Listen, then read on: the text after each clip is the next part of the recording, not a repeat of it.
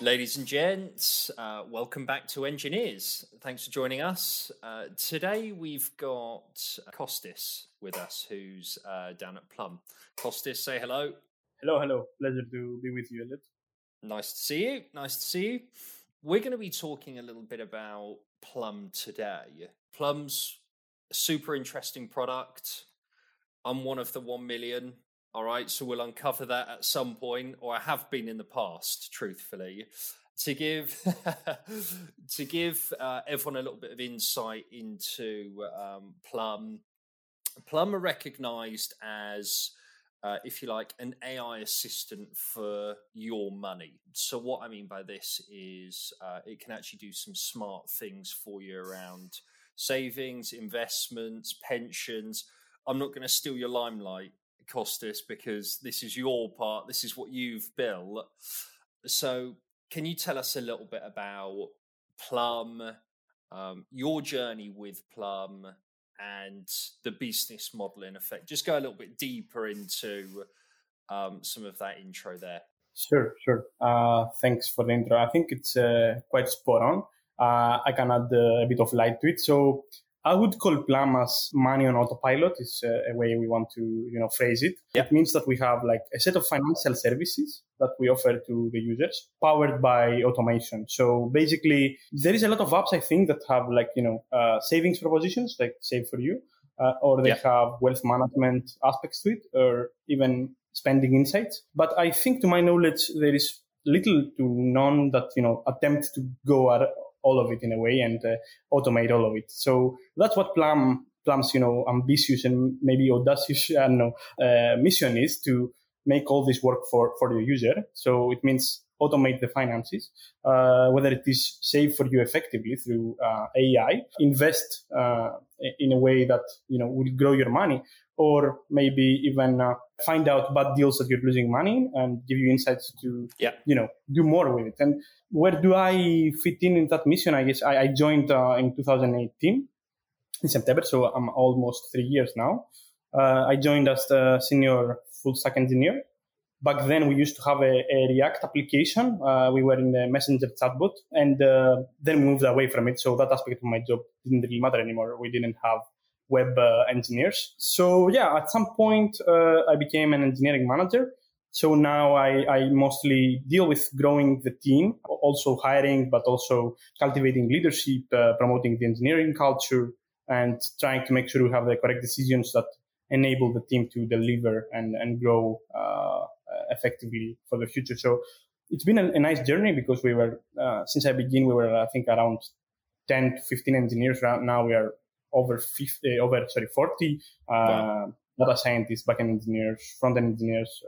Altogether, we are more than 40 people. So it's been quite the journey, and we're still focused on delivering on that mission that I described. Love it. Going into the mission, this is just something that came to mind. There's, like you say, there's a number of different companies on the market with some of those individual offerings. In your opinion, offering, if you like, savings, investments and pensions, is that a strength or is that a weakness, do you think? Just purely from a opinion point of view? Yeah, I would call it a strength, because, you have all these people that are able to invest right now, right? They have the ability to do that. They have the capital to do that.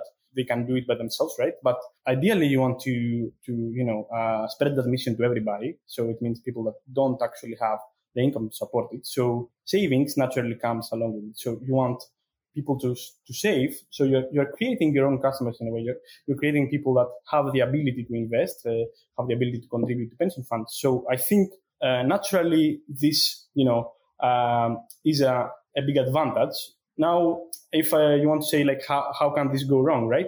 This would go wrong if one is like purely executional standpoint, right? Can you actually do all these things well? So that's the challenge, and that's we are obviously always improving, and I can tell you that every aspect now is perfect. Job would be done, and I wouldn't be here to talk to you. So we are still improving each individual aspect of that. And the other is like, can you actually target all those audiences in a way? And I think that's also a challenge. But my answer is this: what I said before, which means that you can have a tailor-made product, and that's actually one of the reasons we are here. We are to give access to all people, so we don't want to exclude people. We would just build an investment app. And I think that's what's ultimately going to play to our strengths. And we're going to have more accessibility because we have all the tools that each individual needs to actually be able to grow their money. Nice. I think you nailed it, by the way. From the execution standpoint is pretty much what I meant when I was referring to weakness. Yeah. Nice. Okay. And I agree. I think, especially in today's market, I think centralization or an aggregation, if you can absolutely nail it, is key for customers, because everyone wants to have a look at their money in one place. If they have a choice, by the way, everyone probably would want that to happen. So it's potentially the perfect product offering if you can nail it, like you say. Yeah, it's exactly as you say it, and I guess then it's about nailing it individually, because ultimately you are a financial app, so trust is very important. So it's not like you can fail to give access to people money from your app. It's not like you are a calendar app. Then okay, if it's not working for 5 minutes, fine. But if I need my money now, if I need to spend, that's a different story. So that's why it's really challenging, only from the domain perspective, not even getting into the tech side of things. Yeah. A lot of people have got to love you, though, surely. 1 million people use Plum.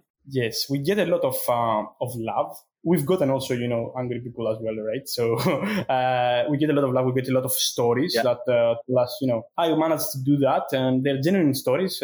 People, will share them themselves in social media and say, okay, I managed to, go get my cat to the vet, right? Because of Plum. I didn't have that ability otherwise. It saved me. And through these stories, if I can, add a bit on our proposition, we realized as other companies, have approached the same, we approach it a bit differently. We want to allow people to set financial goals. So we have the pockets. I don't know if you've ever seen them. So you have these custom pockets where you have a theme for them. So you can say, okay, I have an emergency fund, which makes sense for most users. You need to have, I said, some small cash to be able to, get through an emergency. I mean, the cat is a story like that. You might want to go to holiday. So the nice thing here is that we built that in a way where we leverage behavioral insights and try to understand how we can make people put, meaningful goals. So we actually use the helpful default paradigm. So we suggest people the goal that probably suits best to their needs. And you see a very high conversion of people, saying, this is what I need. Or, now I need to set an investment pocket because now is the time for me to invest. And that is, powered by a set of analysis and rules in the background. So we try to understand also what is the next logical step for a user. I saw your smart algorithms. Yeah. Honestly, Deliveroo would be a non-stop feature in my Plum account. Trust me on that one, by the way. The algorithm would be picking that up. Let's uncover some of the tech part. So talk to us a little bit about you walking in 2018, senior full stack engineer, React app in place. Help us understand a little bit about the tech environment then and the journey to now. And we can uncover some of the decisions in there as well. Yeah. Very good question. I think it's going to bring some stories. So then, as you said, we had one React web application, right? We were a few engineers. We had one Python monolith, which was deployed into Heroku. And, to not get into many details, I mean, the big changes is now instead of a React web application, we have 2 native apps, so iOS and Android. And we also are on GCP. So, I mean, these are 2 very core changes. and how we operate today versus how we operated then. So I can, say why. I mean, some of it is business, some of it is tech. So it's a little bit of both. So about the applications, it's mostly business because, we realized that chatbots didn't have the steam that we hoped they have. So messenger chatbots were not the platform to manage the money for the long term. So people expected, financial an application. A lot of how you use financial apps has to do with interacting with screens, seeing your balance sheet. So, if it were just a savings app, then maybe it would be still good. But as we expanded, it didn't make a lot of sense. So we decided we can offer much more quality by, our native app. So, of course, we had to build proper, mobile-friendly APIs for that. So, because a lot of functionality that we had in the chatbot needed to move into, REST API functionality. So that was a journey as well. We explored, how to best structure our APIs to shoot now mobile applications. And I guess the next big thing was moving from Heroku to GCP. This was, made sense also because Google, approaches and says, okay, you look like a promising startup. Here is some credits that you can have, which is a common strategy of all these cloud providers. But also we knew that, Heroku was not a place, for us to be as we scale much more because we wanted much more autonomy on how we handle our infrastructure, as well as, Heroku is very pricey if you go into as more managed as, the cloud services, the cost is higher. And Heroku is like very opinionated, very, very, simple stuff that you can do to scale. It's if you don't have an infrastructure engineer, then, you're well with Heroku, but we decided we want a more managed solution, a less managed solution. That's where we did the big migration from Heroku to Google Cloud back in 2019, actually. Okay. What made you choose GCP over the others? Because I'm sure, like you say, there's a cloud offering, there's credits. What made you choose GCP? Was it the compatibility of some of the other services that you'd already got or you were going to write, or something else? So it's a combination of things. It is also the credits, but also it's about, if you are in a Dockerized environment and, Google is the most native place to run on Kubernetes. So, we wanted to leverage all this exceptional functionality of Google's compute engine and all the stuff that Google has, out of the box. We figured it's a place for AI companies as well. I don't mean that, there are not services in other Google platforms, but a lot of people are more familiar with Google's managed solutions for, doing these things. So buying all these things together and, hiring people that are more familiar with GCP, then you have a match. Yeah. So there was no reason to go to another provider because our expertise, the vision that we have and the tools we wanted to use and the credits that we received, all these things pointed to Google Cloud. So it was an easy decision compared to how big it was. So we were all confident that it was a good way to go. Nice. Okay. We've spoken about cloud services. We've spoken about native apps, chatbots. Help us understand a flip side and what, as customers, we don't necessarily see what's going on under the hood. How do you build something or think about building something that is highly performant and scalable? If we think about 1 million customers, notification engines, requests from customers, etc. Yeah, good question. I can approach it from a process standpoint and then technological standpoint as well. Nice.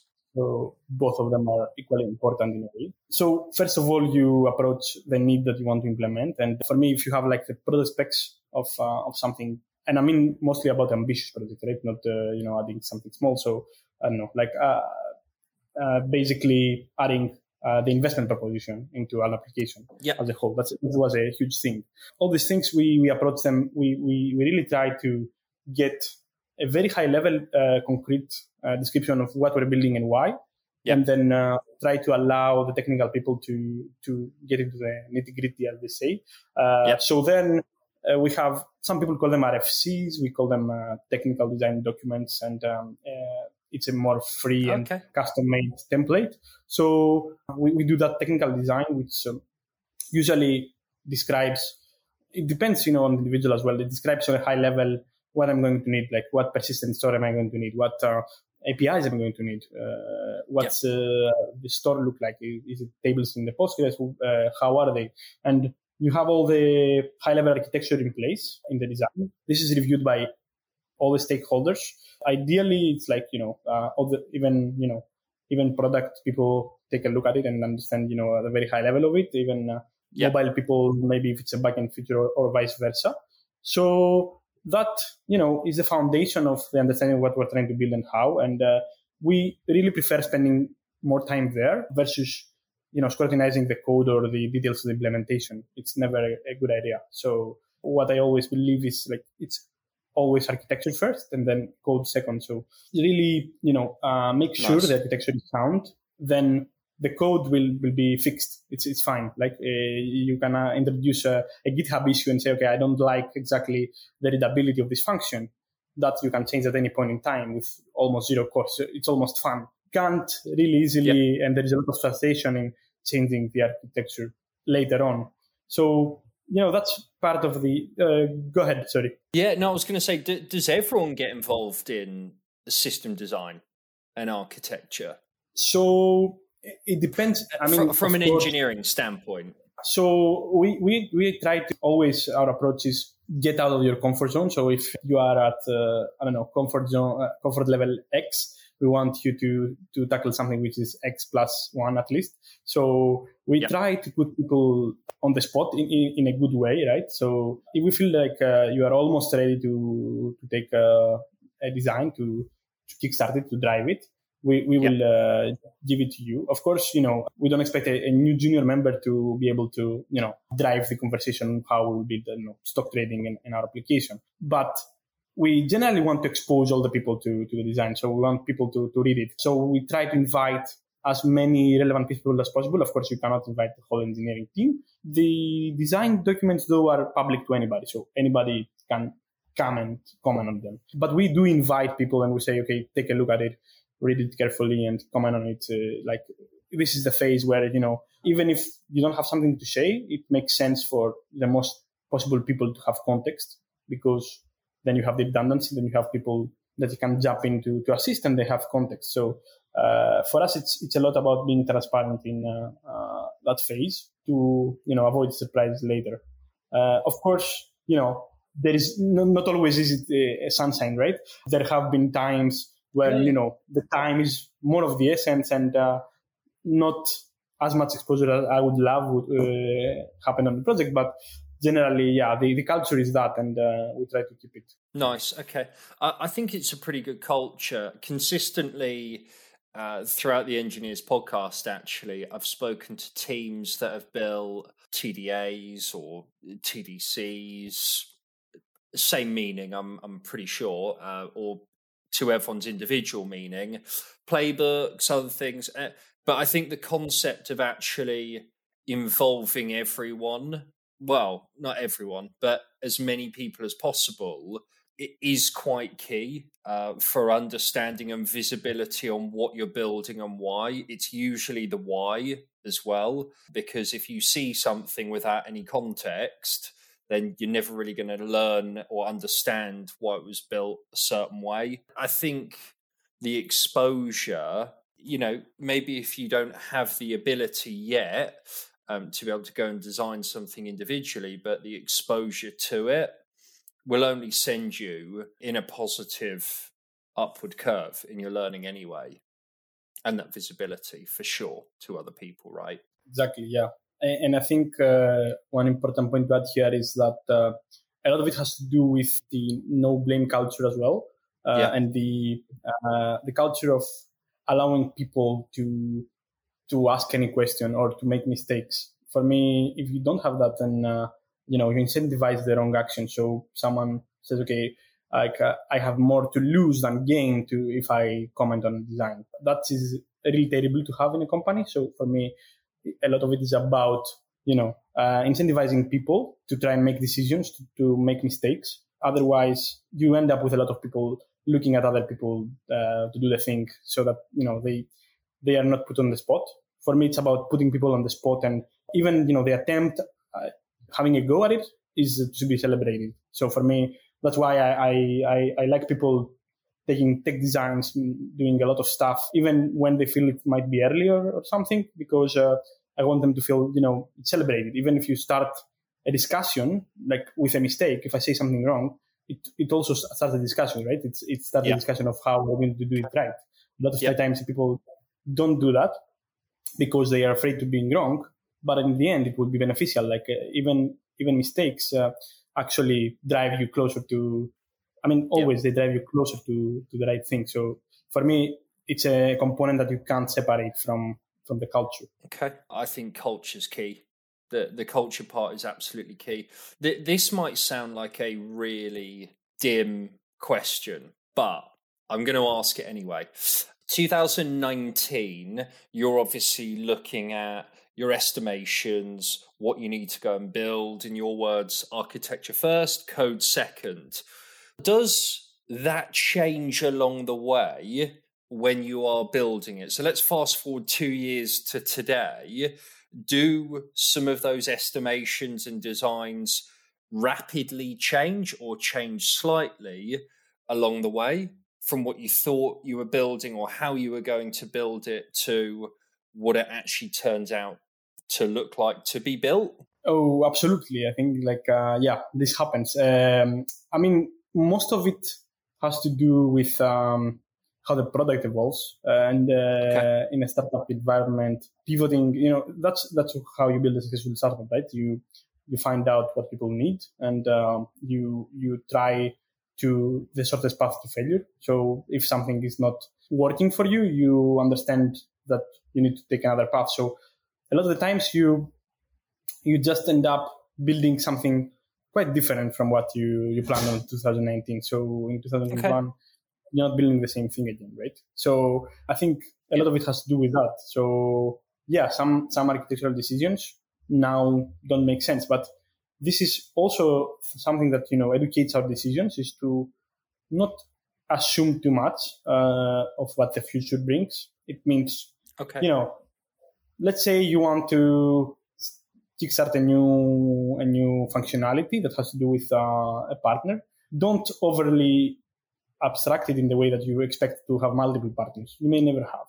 You don't have to do it. Of course, there is some key principles that you will follow that, you're not binding to one partner, for example, but don't try to assume how this will evolve too much. Don't try to assume a scale that maybe it's still an MVP, so it might not make the cut in the end. So for me, it's also about simplicity. And I think Ritchie, if I'm not mistaken, even said premature optimization is the root of all evil, right? That's concepts we try to have. So we try to make less and less assumptions of what the future will bring. But yeah, still, you will get into these situations where, you made a decision and now, looking back, it doesn't make a lot of sense and you need to work on it. But of course, you will work on it only because of a need, right? That's like my question asking. As soon as I said that question, it's a little bit like your assumptions part. Don't assume too much. And you probably look back and think, why did we think that? Asking that question, I thought, 2 years, why did I ask that? It makes a lot of sense with sprints, iterations, retrospectives, actually validating what we're building or what you're building. Yeah, that makes sense. But yeah, I think generally speaking, I was just pretty interested as to maybe if you have a collection of designs, could something look quite different? But it's interesting to hear your viewpoint. Cool. What's the journey been like with the people scale? How tough's that been? That's a great question. Anybody, I think, who will tell you that, this is an easy task or, we're just hiring the best people or, everything naturally falls in place, I think will be lying. And I think even however much experience you have, it's always a challenge. It's always even if you have done it in the past, it's always a new time that you do it, and the environments have changed. So, for example, nowadays, I think hiring talent is different than it was, I don't know, 2 years ago. It always evolves. So, it's been challenging. Yeah. I mean, even here in Greece, so we have, we opened up remote positions just for that. So we said, we understood that we cannot not compete with companies hiring remote. We needed to find the right talent wherever it is. So maybe a bit late, but not too late. So at some point we said, okay, this is what we need to do. We need to hire, I don't know, across Europe at least, across the same time zones, and find the best talent there. Yeah. Because we were competing with companies that were, maybe even going after our talent. So we had to be smart about it. So hiring on itself was a challenge, finding, the right people, especially you want to preserve the culture that you have. If you really want to do it in the current climate, you will have to make a lot of interviews and a lot of discussions. And I don't know if people can imagine how much time this includes, but you really, really have to look for people because there is a lot of competition. If you have a high standard in culture and a barrier on the technical side, this is a hard problem to resolve. Sure, it's been a challenge. And then apart from that, you have also organizational challenges. How do you effectively make all these people efficient and give a structure around them so that they can be their best, they can work on important things, they can feel cared for, and also be autonomous, because we are a lot on autonomy, but it's a different thing in 10 people than in 40, right? So these were main challenges that we faced, and the solution, I would talk a long time, so you can ask me if you want some details. The people scale at the moment is, and for the last period of time, has probably been the toughest challenge to solve that I hear. Well, that I see and feel as well, by the way. We spoke to Hopin really recently, who have just gone into the stratosphere in terms of hiring, growing the company, and the people part and hiring is just the toughest nut to crack, and getting that right. And there's so much energy, effort, intensity that goes into it, but especially the onboarding process, the safe landing of people and engineers, and understanding the system, looking at your designs, getting to grips with what they need to do. I think that is the toughest element, as opposed to building a really highly performant back end, right? It's the people part. So I agree. I agree 100%. Even a very senior engineer in our team was saying, the code actually reflects the people. So it's about the people always. Like you can see how people think in the code. So it's always about people. So people will build the systems, and I don't mean just engineering. I mean the way of cooperating. So that's a challenge, and I think companies understand that, and that's why there is so many so big demand for senior leadership in companies, because it's not a simple task, because people are tough, right? Even if you take, psychologists can't improve people all the time, right? So imagine all these people without inherent people skills, or having studied how to connect with people, drive change, motivate, and enable people. They are asked to do that apart from the technical stuff. So it's a very challenging subject. Yeah, I've heard that as well, on and off the podcast, as in your architecture reflects the communication in the business, which is probably, or hopefully, in effect, the same thing as what you're saying. Yeah. I think it's a known truth in most technical companies. Yeah. There's a particular topic or piece that you and I wanted to discover, like technical challenge part. There's obviously 1 million users, with Plum, that use Plum. So they've all got thousands of transactions to identify and thousands more other suppliers to compare prices against. So there's quite a lot of complexity in that problem as it is. So What's pretty challenging about building this? Yeah, very good question. I think you described the part of what is really challenging. So it's we have all these transactions, as you said. So we integrate with open banking with banks, and we get all that data. Yep. So it's an unimaginable amount of data. You have to process this data to get insights for the users, whether it is to suggest, as you said, an alternative in a supplier, or whether it is to provide insights on their spending behavior, which we also do, or it is even to analyze for the algorithm. Okay, part of that has to do with even consuming all the data. So we have pipelines there. We are really asynchronous. RabbitMQ has a tough time all the time because there is a ton of tasks being processed. So our bread and butter is trying to guarantee exactly once execution of the stuff. So it means, building idempotent tasks to process stuff, and then making sure that we never miss any event or task in our system. So that means, if we have these two together, we effectively have idempotency, and doesn't matter how much time it takes, doesn't matter how many times it fails, at some point it's going to be okay. So that's the strongest guarantee we need. Then on the performance side, I think in modern distributed systems, you kind of don't consider CPU and memory as a problem. You say, okay, I have as much as you want. I scale to 1 million if I need to. So, okay, apart from cost, of course, but, that becomes a problem much later on. The elephant in the room is usually I/O operations, persistent store, so databases. Even I/O operations have to do with other partners. You need to communicate to other APIs, and then you are bounded by their own performance limitations. So for us, a lot of it has to do with that, right? So we have the scalability in infrastructure terms and application terms, and we are, always trying to improve the I/O scale. You can have million workers processing a transaction, but if you have one database writing at the same time, you have sometimes race condition scenarios. You can't write the balance twice at the same time. You might miscalculate. Or there is a lot of challenges like that, right? It's not a problem that, you solve once and it's gone. So we've been exploring using the right persistent store for everything. We've been exploring Mongo for when we have needs to high read needs on, large document-like structures.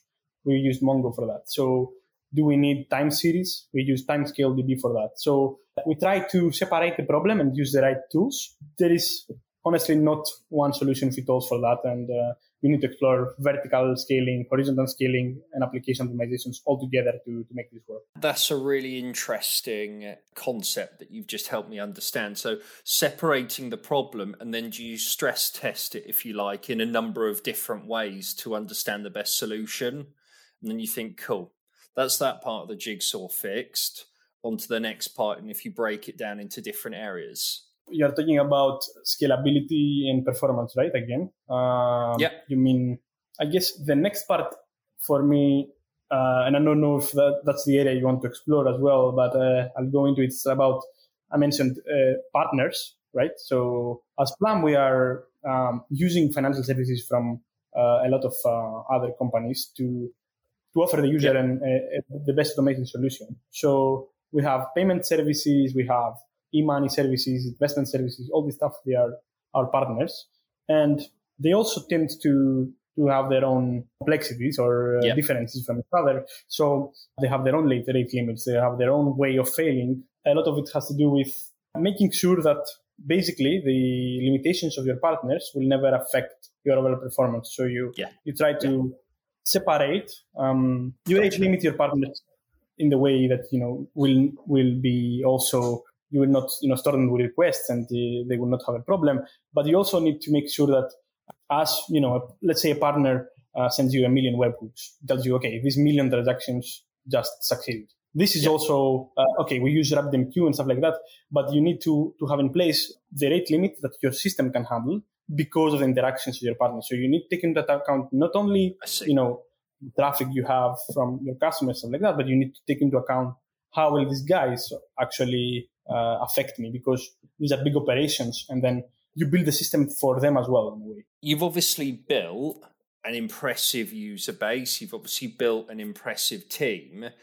Help us understand how you hire engineers. Okay, we're going to move on to you hiring in the next couple of moments, but help us understand how you calibrate for engineers, I guess, because there's obviously levels of complexity that you dive into when you're building what you're doing. So help us understand how you calibrate for engineers and also what you're looking for before we wrap up. Yeah. Right now, I start a bit with what we're looking for. So we're looking at all levels. We are always up for getting, the best talent that we can at every level. Yep. So it's not about, we are only hiring senior people, right? There is room for people to grow into a lot of levels. So that fits into the calibration as well. So we do hire junior engineers. We do hire senior engineers. We have principal engineer positions. We have, a lot of levels. So of course, the expectations are a bit different from each level. The way we do it is we have quite a flexible way of hiring, and it depends also on the platform. So it's sometimes there is difference in the backend, in the mobile side, but in a nutshell, we offer the candidate the possibility of doing a technical assignment at his own time or doing it with us. So what do you feel most comfortable with? And we pass the ball to the candidate. And we're looking, mostly in these exercises that we do, because we always do also some greenfield exercises live to see how that person thinks and communicates with us. Yeah. We're looking a lot at critical thinking in general.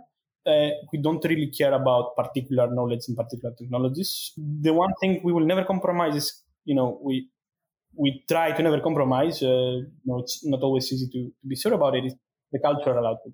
So you go in and will you try to solve problems or point problems? Will you come in and be respectful to your team? Do you value team and product more than, just technical excellence? Because at the end of the day, engineers love technical excellence, but at the end of the day, if you don't come here also for our mission or the people, then probably it's going to be your own agenda and, your own personal evolution in tech. So in that aspect of things, we really care about, bringing in people that will work towards the same goal as everybody. Nice. And will be respectful and helpful to their teammates. So for me, I have hired people just because they have these very strong cultural elements, even if, technically maybe they kind of missed the mark, but it's fine. I think a lot of the times, if you see this attitude, you can fix most technical things later. Okay. There's another interesting part, and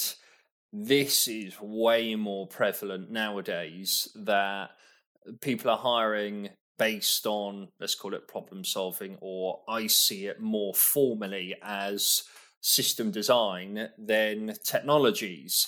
They are conversations that are happening way more, let's just say 2021, than I've seen in the last 5-6 years. So that evolution, I think, is quite interesting. Naturally, some people might have deferred to that anyway 2-3 years ago. Okay, so I'm not saying that, but over the last 8-9 months, people have had to be a lot more flexible with, let's just call it a group of engineers. Let's call it Go. A group of engineers, you massively segment the amount of smart people that you could go and talk to just because of a programming language. And you touch on the remote element as well. If you're not competitive with all these companies who are hiring agnostically and hiring remote, those two elements dramatically improve how many people you're going to go and talk to. So it seems if you're doing things the right way, which is good to see. Yeah, I completely agree. I think it doesn't make sense in 2021 to bound yourself from technology and location in a way. It's a new way of doing things. At least for startups, I don't know, if there is other rules for other types of companies, but for us, yeah.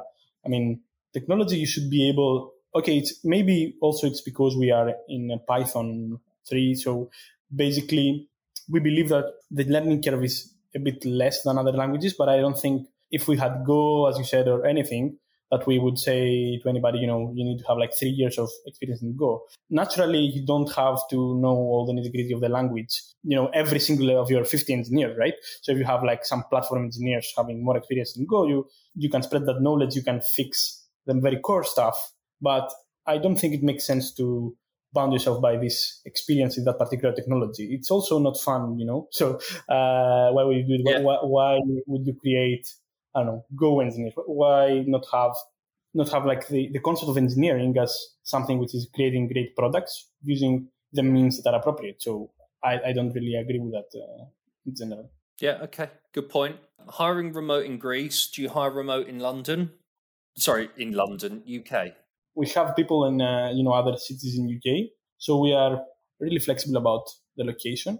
We have people in Portugal, in Italy, in France. We have across many locations. So yeah, we've really become a distributed team. So now our team follows our system, which is also distributed. But yeah, I guess we are at that level. Not though downplaying the importance of having offices and being able to gather and together at points. So we do encourage people to visit and be at the offices in the same location. Nice. Okay. Any other lasting messages that you want to drop to us guys and girls? You guys and girls, if you happen to be engineers, consider joining Plum. That's one of the messages. We're building an exciting product. In general, I think it's really enjoyable doing these conversations. I enjoyed all of our questions, and I guess maybe final message is I can put a message for engineers. It's about just try and join companies where you identify with their missions, and that makes your life and motivation that much easier. So I think that's something I learned. So the basis of your motivation should always be the results you want to drive, whether it is for your colleagues or people. So for me, a message is try and work for a mission that suits you. So yeah, that's heartfelt. Yeah, I really. I agree though. I'm not being sarcastic. Yeah. With Plum.com, head down to their careers section. Come and join a good team. Great mission. Money on autopilot. We've spoke about 1 million people who have invested in the product. Literally invested. 1 million people are using the product, and there's so many reasons why. So go and check these guys and girls out. Have a look at Costis with Plum.com. And I want to say a big thumbs up and a big thanks for you as well. You've been an absolute pleasure. Yeah, you too. I really enjoyed this, and your questions were always to the point. So yeah, it helped me also think about all this stuff more and put into context. Thanks. Oh, good. No, pleasure. Guys and girls listening, give everyone a like, share, subscribe, support, thumbs up, whatever other emojis that are out there for our efforts, Costis efforts, Plum's efforts, and energy that's gone into this. Peace and love, everyone. See you soon. Hey guys, thanks for watching this episode. Massively appreciate you listening and checking in with us. If you want to find out more about us and what we're doing, please check us out on social media. What we're trying to do at Enginears is build a community to drive knowledge sharing and experiences. On Twitter, we can be found Enginears.io. It's no_. We've also got a website, which is engineers.io. These links will all be posted in the description. Any feedback and comments are massively appreciated. We're always looking to improve on where we can. Thanks, guys.